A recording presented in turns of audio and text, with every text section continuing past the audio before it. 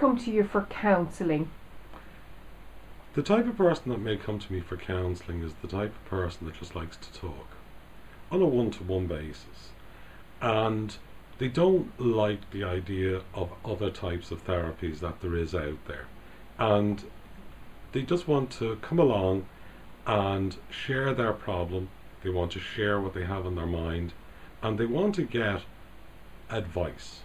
But the one thing that a therapist shouldn't do is give advice. What they should do is be able to turn back what the client is saying to you and let them solve their own problem.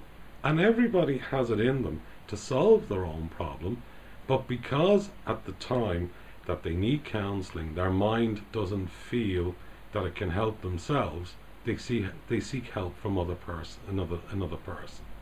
And this is where counselling can help a client to get to where they want to be by helping themselves to do what they need to do. So would you say, Ian, that counselling provides a platform whereby they can get clarity? Any sort of talking to another person will help somebody to get clarity. But when they come to a professional person, the clarity that they get is what they need. When two people sit down over a cup of tea and they have a chat, that is a form of counselling.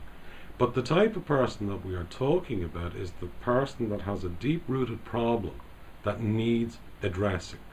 And when they come along to a professional, the professional then helps them to deal with that specific problem and keeps them on track with that particular problem until it's solved.